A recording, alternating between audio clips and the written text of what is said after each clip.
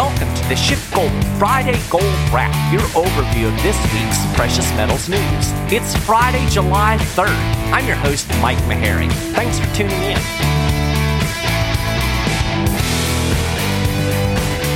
Well, happy Independence Day weekend to everybody out there. We're going to talk a little gold, and then hopefully I'm going to send you on your way to have a really nice long weekend. So gold had another solid week, and it finished the second quarter at its highest level in over 8 years. On Tuesday, gold futures actually rose above $1,800 an ounce.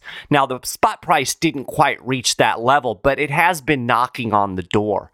On the quarter, the yellow metal was up 13%, and that was the biggest quarterly gain since 2016. Now, it was also a big quarter for the U.S. stock market. The Dow Jones just wrapped up its best quarter since 1987. The S&P 500 finished out its best three-month run since 1998. Of course, that was during the dot-com bubble.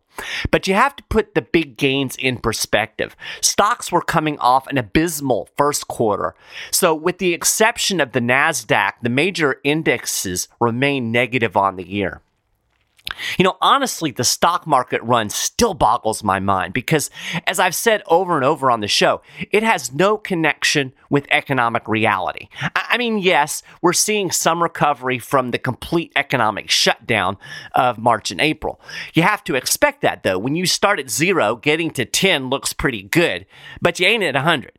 So, yeah, unemployment is dropping as people went back to work and we had a better than expected jobs report. But even that seems shaky to me, with some states starting to partially shut things down again with the spike in coronavirus cases. And it'll be really interesting to see what happens to the job market when the government payments for keeping employees on the books end. But I'm still convinced we're basically recovering from a depression to a deep recession.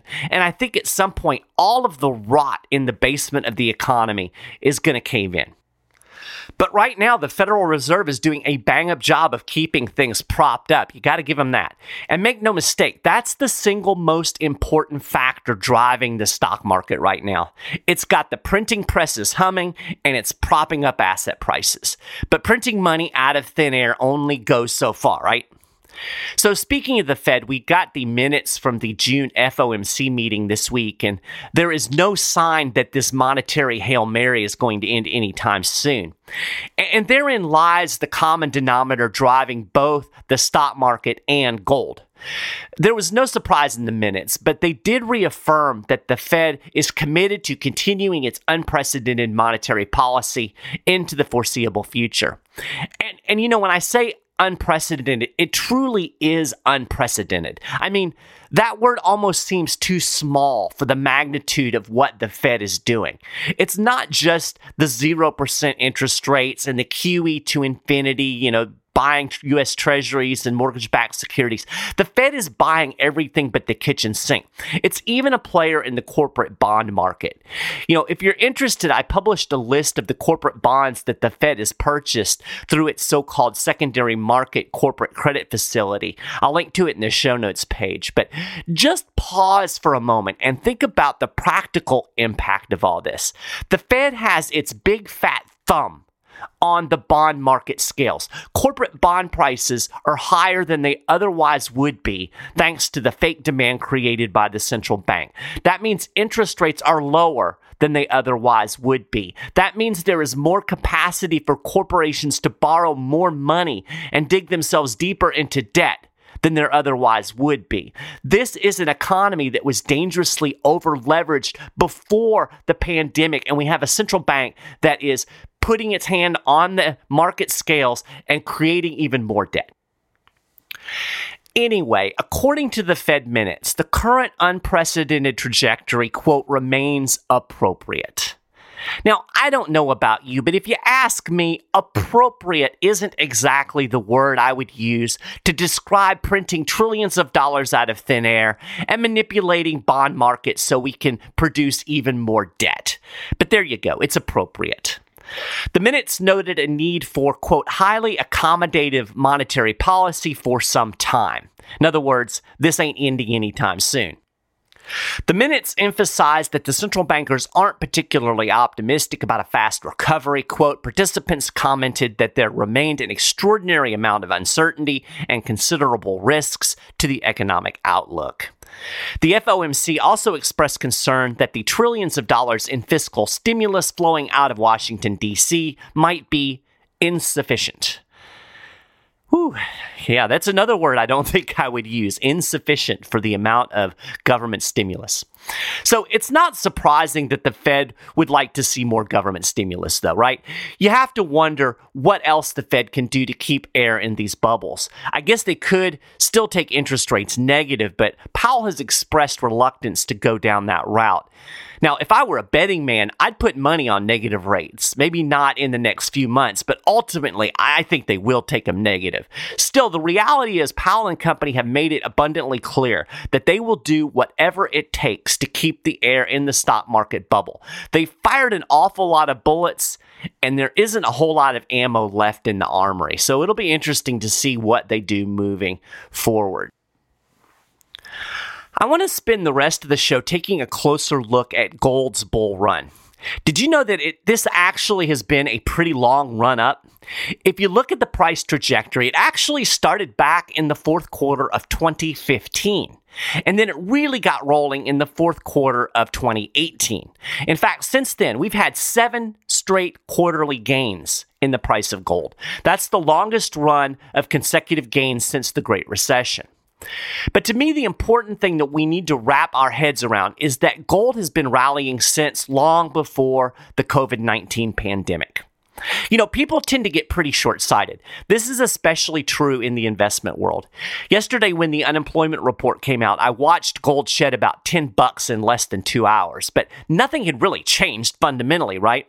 So I think it's important to step back and look at the longer trends and the economic fundamentals and not get too caught up in the day-to-day news and all of the stuff that the talking heads on CNBC and Fox Business are yammering about.